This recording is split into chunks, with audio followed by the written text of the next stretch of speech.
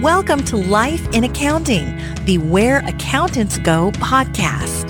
Life in Accounting is the podcast for everyday heroes like you working in the accounting profession.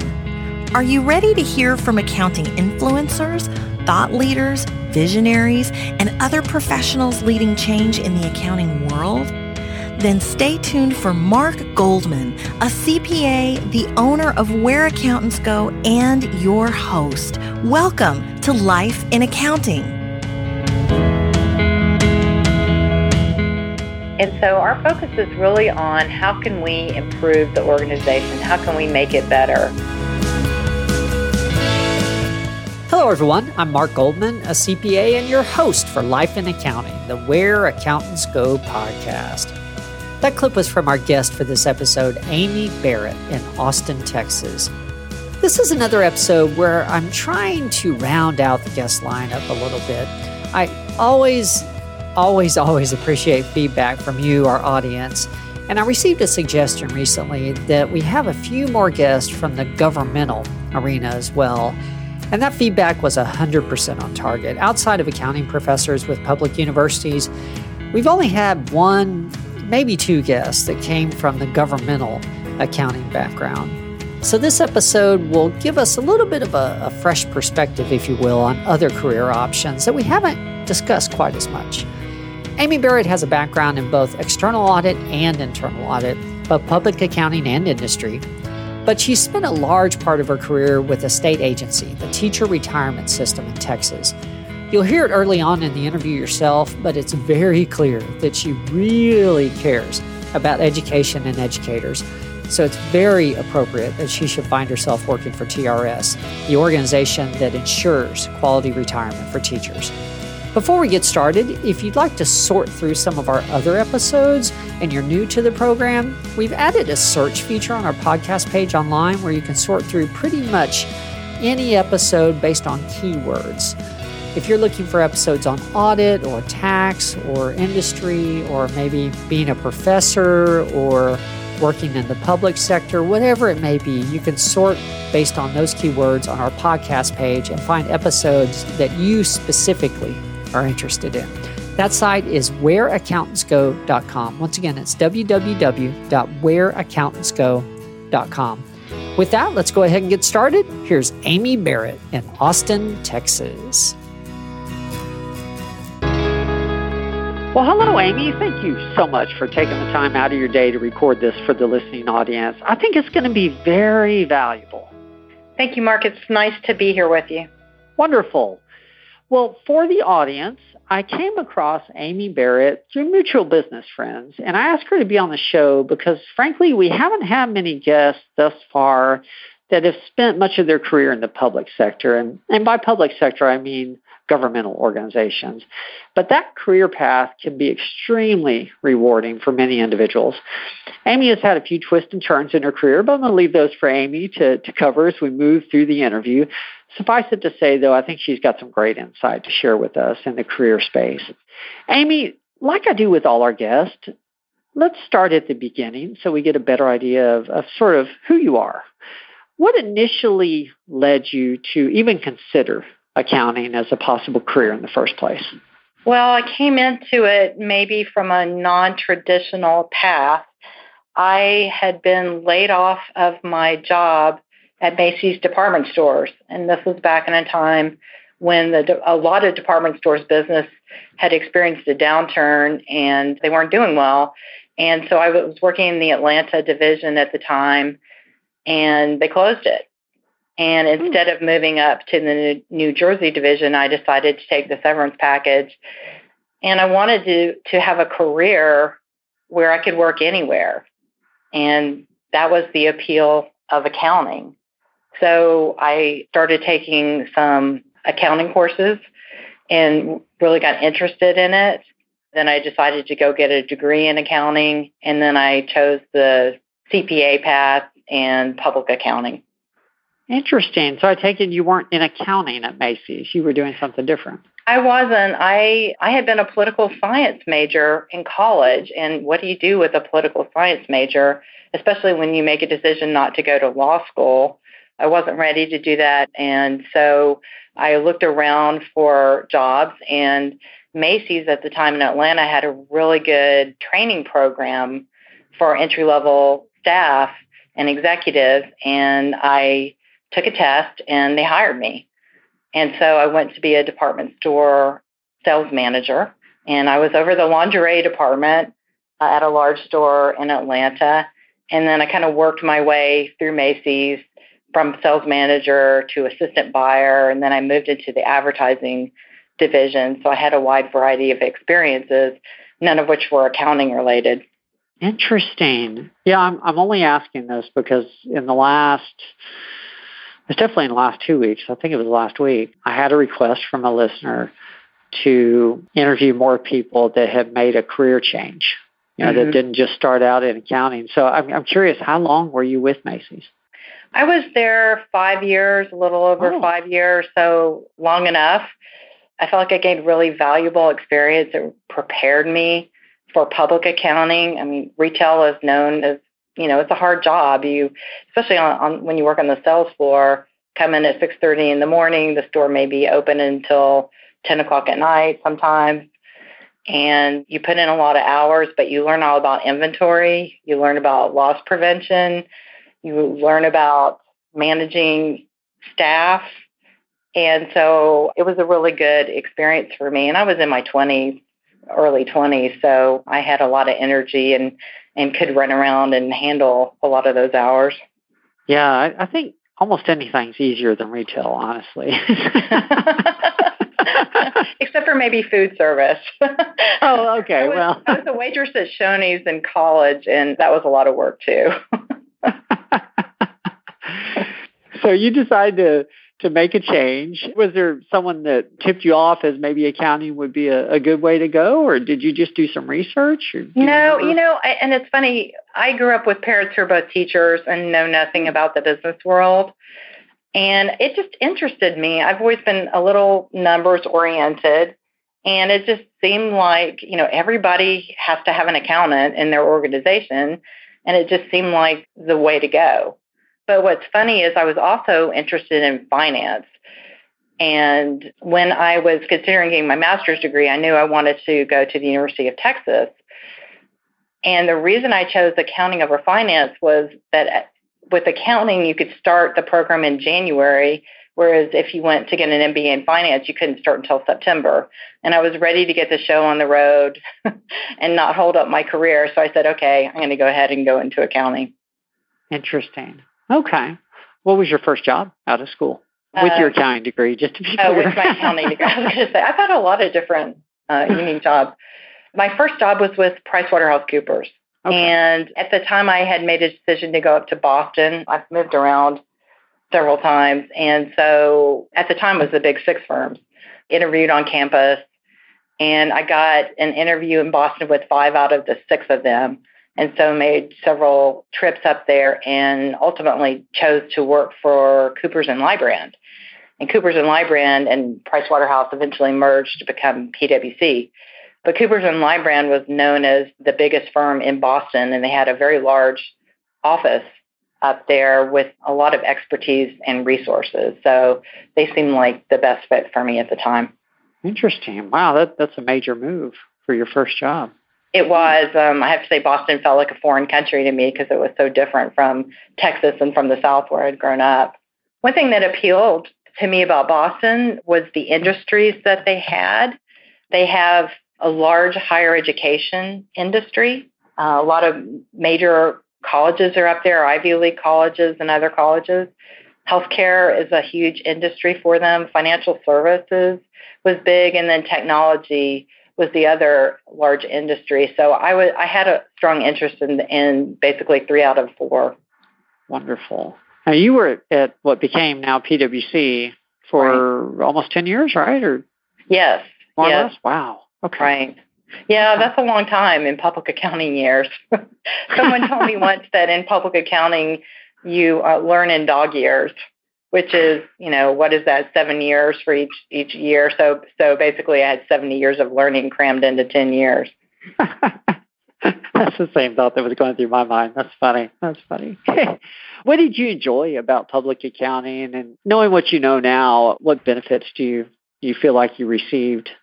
I'm incredibly grateful for the opportunity to have worked in public accounting. You get exposed to so many different businesses and so many different ways of doing things. And some companies will do things really well and some companies won't. And maybe you can give them recommendations based on what you've seen in other places. You learn a lot. And for me, I really enjoyed working with some of the industry leaders in the office. The Boston office was so big that if you needed somebody with a certain expertise, they were probably in that office, and they probably wrote or helped write some of the guidance, the technical guidance around it. So I enjoyed that. And I love the teamwork. You go out to an audit, you might not know everybody, but by the end of the engagement, you've formed a cohesive team and you've worked really hard and you've produced a good product. And there's a lot of satisfaction in that, seeing that last audited financial statement go out the door. That's true. Did you have any particular industry specialties, or were you on a specific team? I focused on higher ed because that was a key industry for Coopers & Lybrand there. And as I mentioned, my father was a college professor. I grew up on a college campus, and I just always had an interest. And there's something about not-for-profit accounting that I really enjoyed. At that time, they made a transition from fund accounting to more standardization of the financial statement. So that's when FASB 116 and 117 came out. And we had the opportunity to work with all of our clients to convert their financial statements to the new format. And I really enjoyed it. I loved looking at donations and endowments. That's where I got my first experience with investment auditing, because several of my clients had very large investments.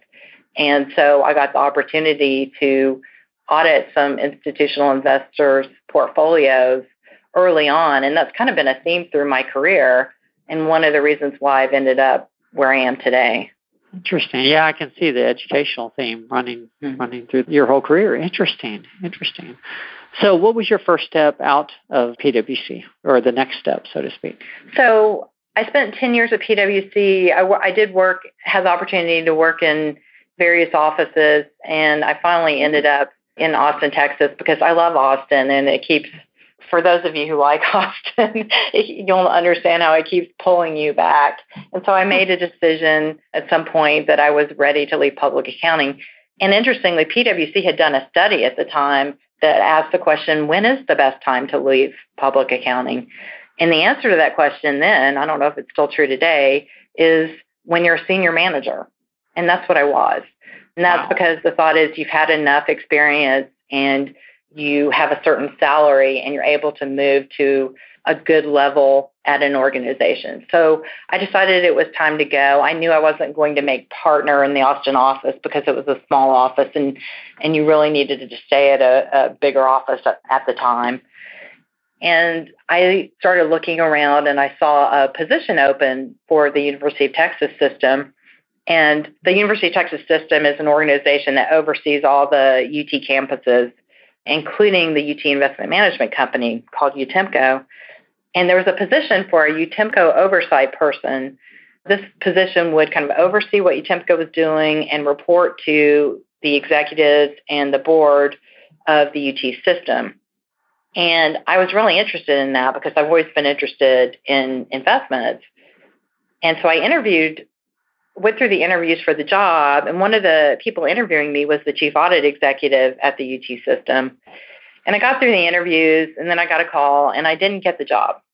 And I was disappointed, but as I mentioned, I didn't major in finance. I ended up majoring in accounting, and they actually went with someone who had a master's degree in finance, I think almost a PhD, and who had an asset management background. But because I went through that interview, the chief audit executive there ended up getting a position, and he contacted me and said, I have this position. Why don't you interview for it? And he really encouraged me. And I had not really considered going into internal audit at the time. I knew a little bit about internal audit. I had worked with some internal auditors at some clients, but hadn't really considered it as a career path for me. But he encouraged me to apply, and I did. And then I ended up getting the position. And so that was my next step out of public accounting, moving into the internal audit function at the UT system. How big a shock was that? Or was it a pretty easy transition, given that you'd already worked with higher-end clients? It was very difficult for me, maybe not in the reason that you might expect. I think the work I really enjoyed. What was difficult for me was moving from a company, an organization that I knew really well and had been at for 10 years, that had a very strong culture, very for-profit minded, where, we were revenue generators in that organization, and moving into a governmental organization. UT System is a state entity, and there is a big difference between how you operate in the private sector versus the public sector. Okay. Yeah. Well, and you were with PwC for 10 years, so I figured there was a little bit of an adjustment there. Yeah. I mean, there's certain ways that you do things at PwC that make you successful. And any organization that has a strong culture has certain ways that you communicate and you do your work, and they work in that organization and it's expected in that organization. And when you move to a new organization, it doesn't always translate. And I'll just say, and again, it's not just the organizations, but I think it's going from a for-profit industry to a not-for-profit industry. Even though I had done a lot of work with those types of organizations as an auditor, actually being an employee was a different experience. So it was very much a learning experience for me. Okay. Now, you were there about 3 years. What were some of your takeaways from that experience? What did you enjoy, or what did you learn, or what did you learn about yourself? Well, I learned I really enjoyed auditing, and we got to do, the thing I love about auditing is it changes all the time, and you're always looking at something different. There's a lot of variety, and that's why I always think auditing is different from accounting, because accounting, I've never really actually been an accountant. I've just been an auditor, and accounting to me seems more precise, more routine, and there's a flow to it. Whereas auditing, we could look at something one time and never look at it ever again. So I learned I really liked internal auditing. I actually got to be good friends with the person who actually got the UTIMCO oversight role, and she taught me a lot about investing and governance around investing, and that was hugely valuable to me. I was assigned as the auditor to UTIMCO, so I got to do a lot of work there. And I was also assigned to different institutions within the UT system, so I got to go on campus, meet their internal audit shops, and attend their audit committees and work with them on their peer reviews and talk to them about their work, maybe help work with them on developing their audit plans. And then we had our own audit work that we did at System. So I learned a lot about how the government works. I learned a lot about what internal audit does. And I think it really prepared me to move on to my next role. Okay. Now, I'm assuming you hadn't worked on this account before, but when you were with PwC, had you done some work for the UT system, or was that? No, I had not. When I worked for PwC in Austin, I had worked on a small college, but I was a lot more focused on banking at the time. I had a fairly large banking client in Austin, and then I worked on a leasing client. So I did some financial services, but not as much on the higher ed and not-for-profit side. Okay. I didn't think so, but then I thought, well, maybe there was a connection there. Okay. Yeah. Okay. We would have loved the opportunity. Don't get me wrong. It just wasn't there at the time. Now, you're with Teacher Retirement System now? Correct. Correct? Yes. Okay. Was that your immediate next move after? It was. So what happened there was I wasn't looking for a job. And like you mentioned, I'd been at UT System for about 3 years. And my friend, the UTIMCO oversight person, sent me a job posting. And she said, "This is your job." And I opened it up and I looked at it and I said, "Oh my gosh, this is my job." So I've never had that feeling about a job before, but I think all the work that I had done had really prepared me for my next role, which is what I'm doing today, which is Chief Audit Executive for the Teacher Retirement System. Well, and you said I'm assuming you have a soft spot in your heart for this since your parents were educators. Right. Yeah. There are a lot of us that have family that are teachers, and TRS covers 1 out of 20 Texans. So almost everyone that you speak to has somebody in their family who's a teacher that's covered by TRS, or at least works at a school district or knows somebody. So we're pretty important to the state of Texas. Yes. My mother is a retired educator, and I am very thankful for TRS. Made all our lives a lot easier. So, thank you. Thank you. So have you been in that same sort of chief audit role since you started?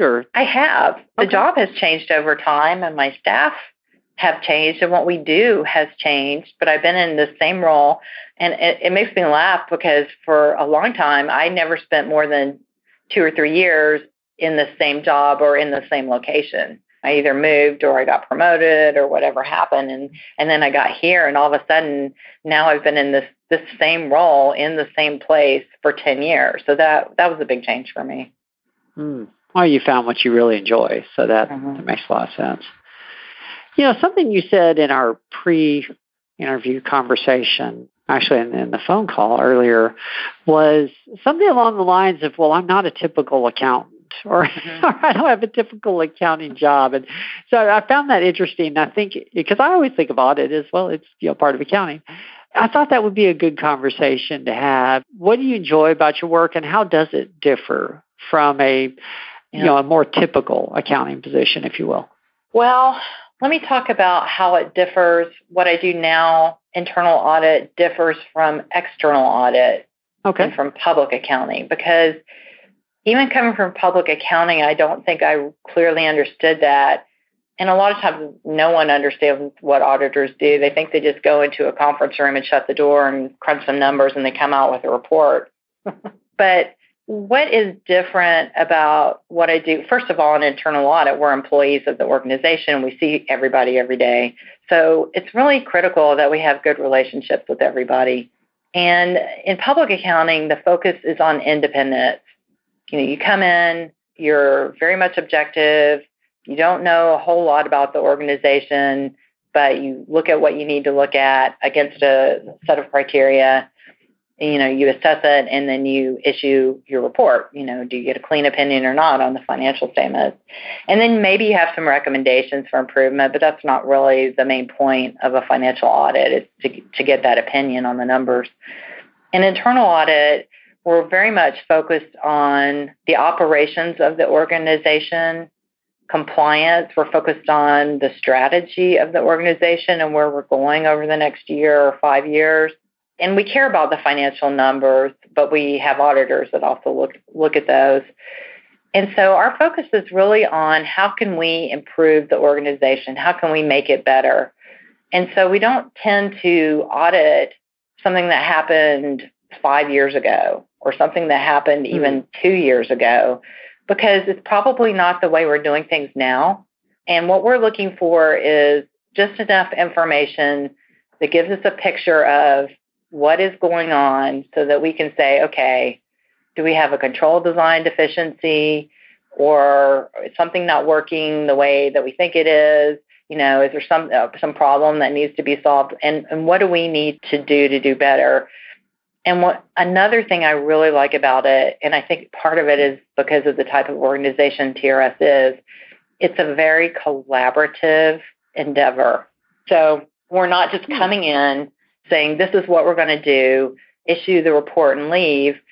We very much, even before we start an engagement, we have to go through a big audit planning process and risk assessment process, and we engage with the executive and talk about what are the risks in the organization. Here's what we're seeing. Here's what you're seeing.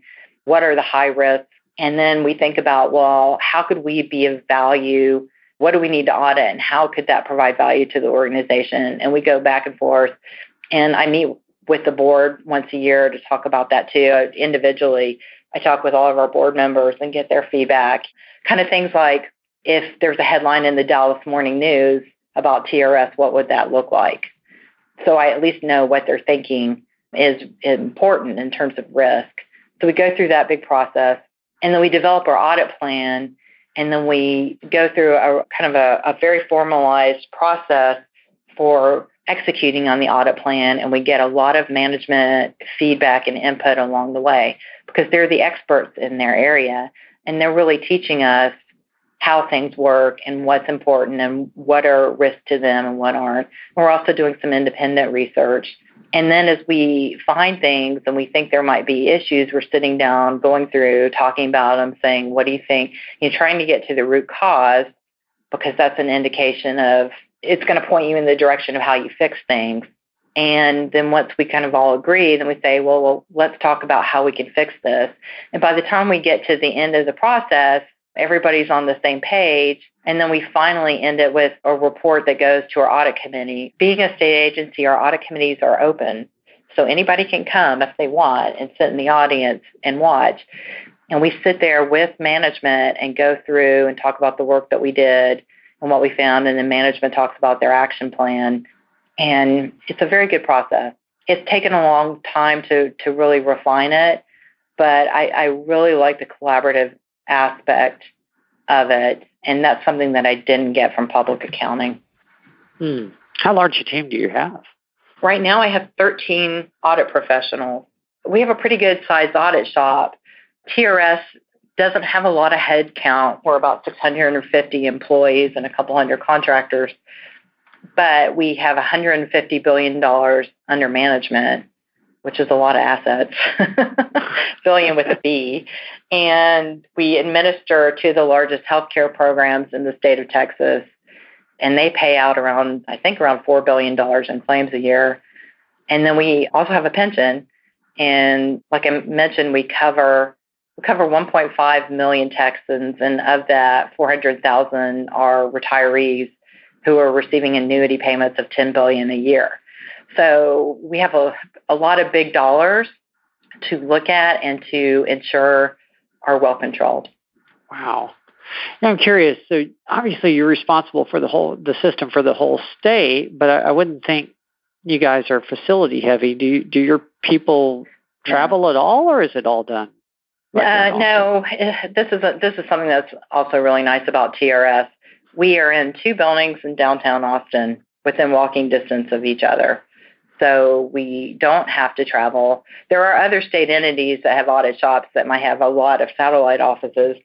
And a lot of times they'll have auditors out in the field who actually live there, or they'll have to do a lot of traveling.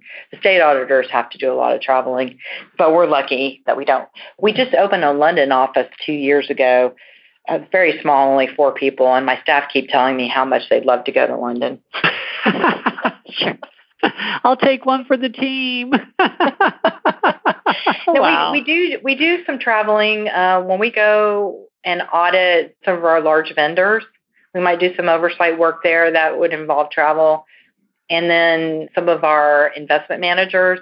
We've done some fee audits and they're located all over the world. So sometimes we do some travel there. We also have a program of auditing our 1,300 employers that report into us. And so there's some statewide travel involved. And then we belong to the Institute of Internal Auditors, and they have training, and Association of Public Pension Fund Auditors, and they have training. And so sometimes we'll travel for training opportunities.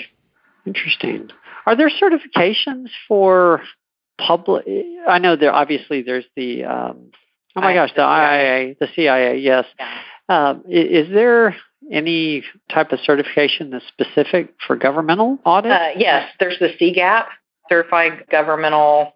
Oh, you're going to ask me, and I can't define it, but anyway, it's CGAP. But basically, it covers the Yellow Book, the government auditing standards, and it's a little bit easier to get than the CIA exam. It's a little less involved, but I have staff who are CGAP, who have the CGAP, and there's also the CISA, which is for information security auditors. There you go. And that's from ISACA.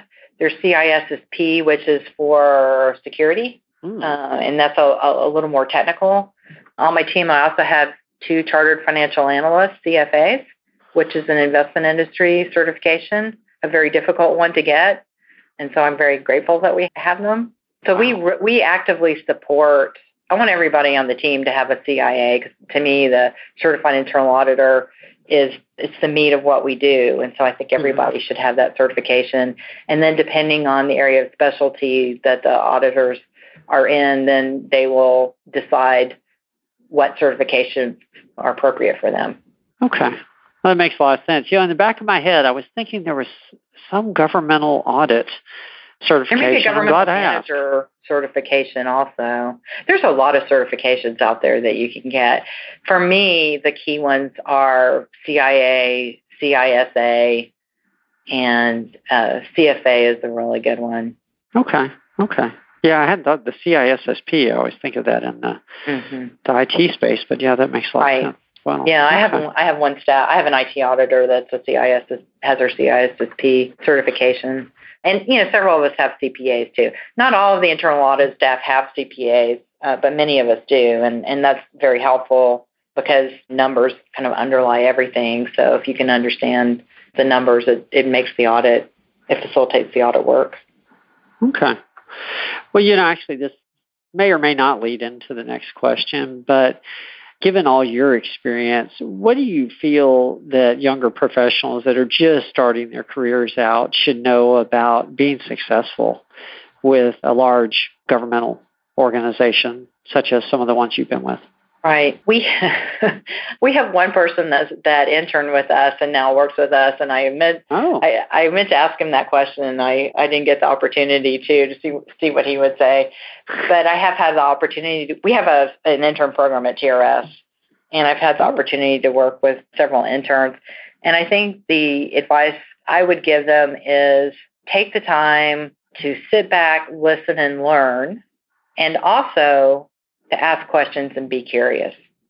So if you don't understand how something works, feel free to speak up and ask questions. I think good auditors ask a lot of questions, but they also try to listen and understand another person's perspective and the history of things and why things are the way they are.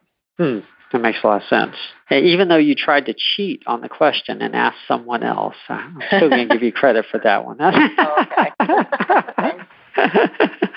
No, that's very good. Well, believe it or not, we've been talking for just right over 30 minutes. So I want to get into some of the final questions because I want to be respectful of your time as well. But before we get into the final 3 questions I ask everyone, I want to ask you specifically this because you've had a very fulfilling career, it sounds like. There again, you've got a soft spot in your heart for the education profession, and your career has been built around that, albeit in accounting.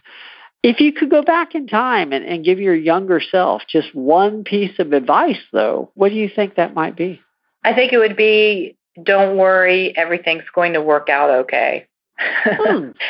Okay. And it's not that I have a lot of anxiety, but I think there's a lot of ambiguity, especially when you're young and you don't know exactly what you're going to do or where you're going to go, what your life is going to look like. And I think if you just take the role that you have and you do a good job with it with integrity, I think the pieces fall into place.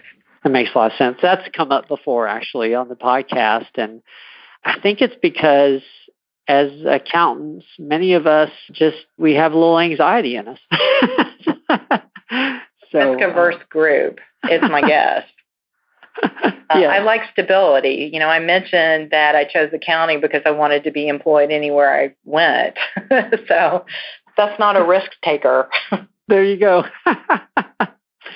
Well, like I mentioned, I end every podcast with the same 3 questions, and I think it gives us some good continuity, as we go from episode to episode. The first one's usually the easiest.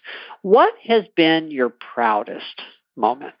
For me, it's not a particular moment. It is today, and every day I walk into TRS, I have a team that is wonderful, and everyone has something unique to contribute.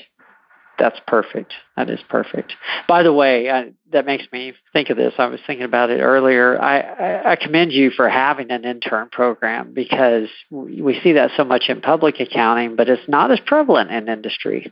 And that's wonderful that you're giving It people. isn't, but if there are people out there that are looking for internships, they might, definitely check the TRS website. We have interns typically in the summer, but sometimes all year round. And then I think other state agencies have programs too. So don't forget to check with state agencies on that. That's a good opportunity. Well, tell us about a mistake you've made and what you learned from it, of course. But frankly, the bigger the better. Yeah. Obviously I've made mistakes. I had a professor tell me once that only people who aren't doing anything don't make mistakes. That's right. And I think what he was trying to do was to say you have permission to make mistakes. And I've always been really grateful for that piece of advice. I mentioned at UT System, it was a really hard transition for me from going to public accounting to kind of a governmental environment. And I'm very project focused and oriented as opposed to people oriented on a scale. And so in public accounting, that worked out well for me because we had our projects and we had to get them done and we had to get them done timely. And that's what you do in public accounting. And, the relationships are important, but they're not the key. Well, I think the reverse is true in internal audit. And I think when I first made the transition, I did not spend the time developing the relationships that I needed to be successful. And someone later on told me that if people like you and want to do business, even if you don't know what you're talking about, they'll listen to you. And if they don't want to work with you, if they don't like you, even if you're right as rain, they're not going to listen. And I just thought that was a great piece of advice too.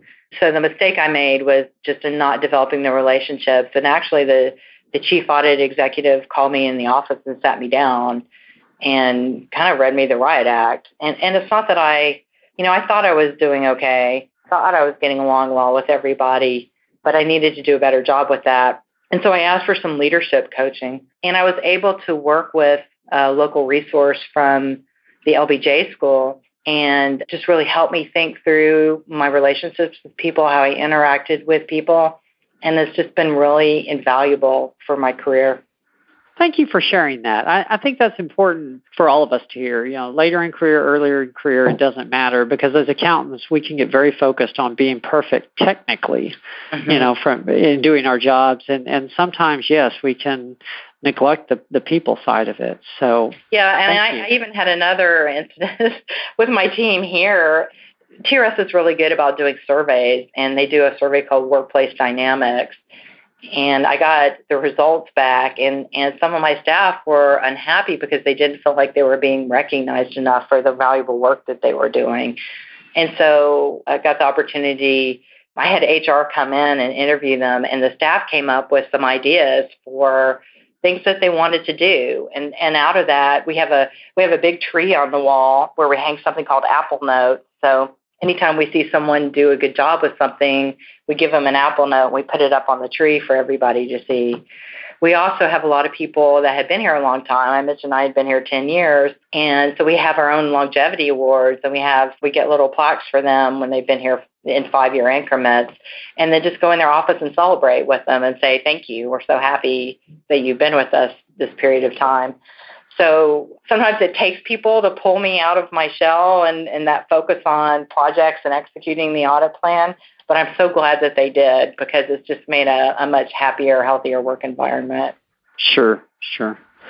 Well, last question, and then we'll go ahead and close it down. What is the best piece of advice that you've ever received? I think it's the two that I mentioned. I mean, basically, don't be afraid to make mistakes. Mm-hmm. Obviously, you don't want to make the same mistake 10 times, but it's okay to make mistakes and learn from them and move on and you can grow. And the other thing is I do feel like it's important to be the person that other people want to work with. That's golden. Yes, particularly in management. Right. Particularly in audit because, auditors can scare people sometimes. And I want people to look at me when I'm going down the hall and say, oh, that's Amy Barrett, that's Amy, and not think, oh, my gosh, here comes audit. What did we do wrong? Sure. Think of you as a colleague. That's right. That's right. Well, Amy, thank you again for sharing with us. We had a great conversation. It's hard to believe it's been like 40-something minutes at this point. You've shared a lot. I appreciate how open you've been with us. Thank you very much. You're welcome. I enjoyed it. Well, for our audience, this has been another episode of Life in Accounting, the Where Accountants Go podcast. If you haven't visited the home website yet, please do so. You can find us online at whereaccountantsgo.com. Once again, that's www.whereaccountantsgo.com. On that note, Amy, do you have any final words of wisdom or other thoughts you'd like to share? I guess I would just say consider internal auditing as a career. That's good advice. Well said. Well, thank you again to the audience for joining us. We will see you next week. There's more to come.